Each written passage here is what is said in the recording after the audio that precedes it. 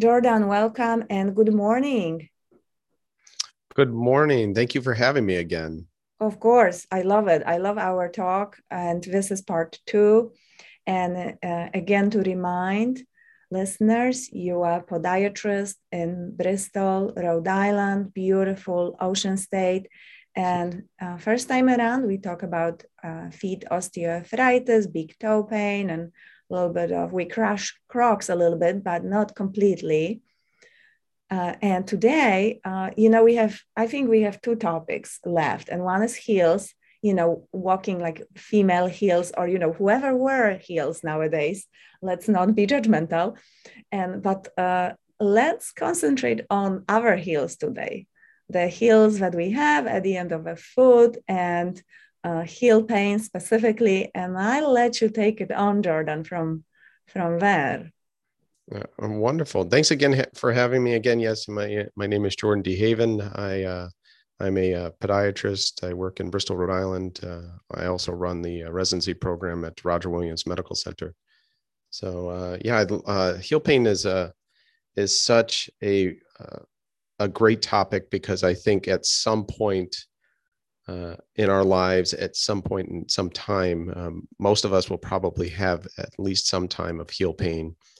And I see a lot of it in my practice, and I treat a lot of it.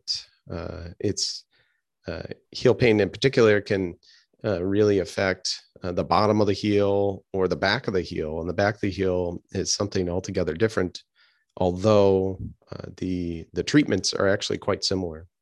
So when it's in the back of the heel, it's usually something more closely related to Achilles tendonitis. And in those cases, usually stretching and actually heel lifts are important. So that's can probably lead into our next talk next time about heels, wearing a wedge or a heel. Sometimes that actually can be very, very effective for Achilles tendonitis. But then the heel pain on the bottom of the heel is really usually consistent with something called plantar fasciitis. So plantar And fasciitis is a very common condition. and very common, and not only in podiatry offices, but as you know, in primary care setting, rheumatology, and as I mentioned last time, do basic evaluation, try to figure out if they have any systemic rheumatic illness. But a lot of times it's not. It's something that anybody can have, and then again, I refer them a lot your way. And how would you, and you said, mentioned before we started that it's been a problem now post pandemic or in pandemic. Can you dive into that a little bit? Sure. I think I've noticed a lot more heel pain over the probably the past 6 months than I'd had seen for quite some time prior. And I think it's probably two part. I, I think a lot of it is a lot of people are at home, working from home, or they're just at home. Maybe they're unfortunately unemployed at the moment. But what they're doing is walking around barefoot more often than they ever had been. And I think this is contributing. So one of the contributing factors to plantar fasciitis is really a lack of support for the plantar fascia. And what it will do is it stretches out and it pulls at that insertion in the heel. So the plantar fascia extends from the heel all the way to the toes. And so when you see somebody walking around barefoot quite often, they will get that chronic pull on that plantar fascia, and over time you'll develop this inflammation and they'll have pain there. And how would you describe plantar fascia in a very simple language? If somebody really, has a lot of heel pain, kind of at the bottom, at the cushiony part of the bottom of a foot, but how would you describe to them in simple language what plantar fascia is and what it does for the foot?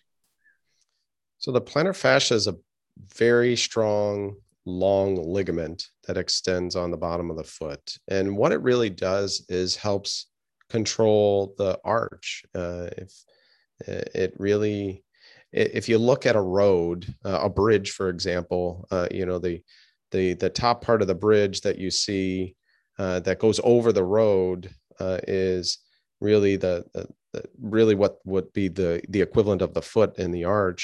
But the plantar fascia would be the road itself. So it kind of holds the arch together. When you're having a lot of stress on either one of those ends, so either the toe end or the heel end, you can get pain and inflammation that contributes there.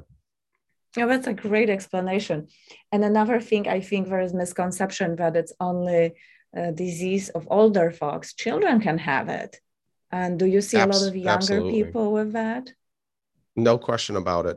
It is a condition that hits all age groups. Yeah. And whether you're active or whether you're inactive, I will see it on any patient, any age, any sex. It doesn't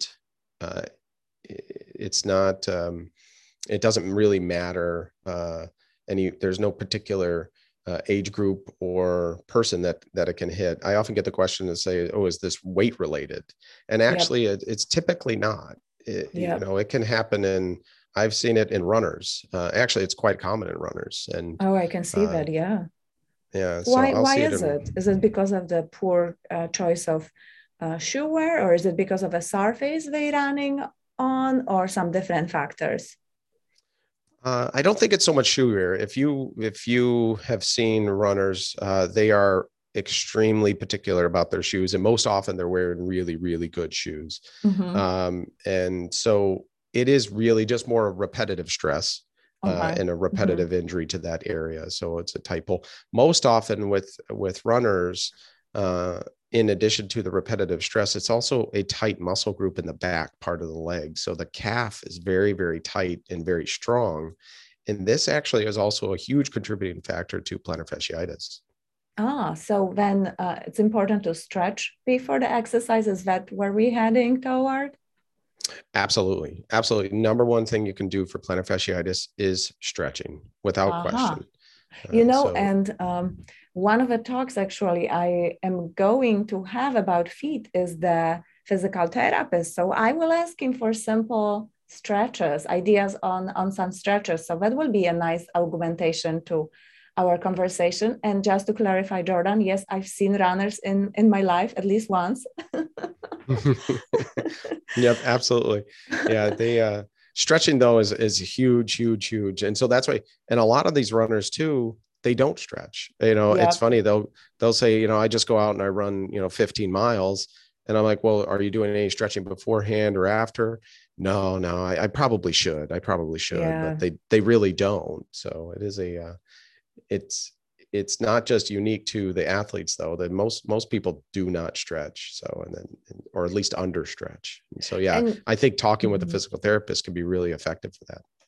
Yeah, so I'm curious about that, what his tips are going to be. But I think there's also this concept that athletes have a lot of injuries, and obviously, on a field there's some trauma or high impact. But majority of athletes, professional especially, have coaches, and they help them with warm up, with stretching. There's all system of how to preserve a tendons and muscles and ligaments. And I think that people who, just as you said, drop the backpack after coming back from work, or just like weekend warriors, I think that, average person runs into trouble with that more often than professionals. What do you think?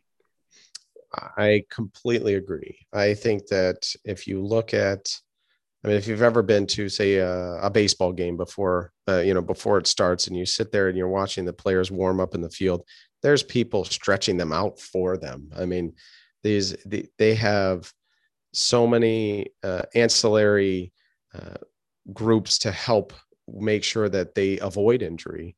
But the average person, they're on their own, and so yeah, they're like you said, dropping the backpack. And they're getting home or dropping their bag from work and just saying, hey, I'm going to go just change into my clothes and go for a run, or go downstairs and hit the treadmill. And I think those individuals are actually certainly more susceptible to injury. That's awesome. That's awesome that you explained it so well. And hey, listen, that's the one thing. I've never been to professional baseball game. That's something I have Really? on my yeah. And it's no excuse because we live so close to Fenway and we used to have Paw Sox here and then now Woo Sox. So I really want to do that while we're talking about professional sports. But just in a brief summary, one sentence, Jordan, before we finish for today. Any final thoughts about plantar fasciitis? And I feel that we are not finished, so I may talk to you a little bit more about it when we talk about Sure. heels. But final thoughts, Jordan? So I think with plantar fasciitis, general and really quick would be patient generally has some pain after a period of rest. They usually get pain first step out of bed in the morning. And the best treatments are two. You stretch and you support the foot. So that means either a good supportive sneaker or even consider an over-the-counter insert or some good supporting shoe with a little bit of arch support in there can be extremely effective. And just doing those two things may even keep you out of our offices. But if it persists, definitely seek a professional help. I think we can definitely treat these. And the beauty of plantar fasciitis is that it's extremely treatable conservatively. 98% get better with conservative therapy. So very rarely do we have to operate on these. Well, that's awesome for those who don't like needles, injections, and operating rooms. So that's good news for people. The majority of things either need time or some supportive and simple measures. Jordan, thank you again. This was very, very cool that we could talk again. And you have Absolutely. an open invitation and have a nice day. Thank you so much. And you have a wonderful day. Thank you so much.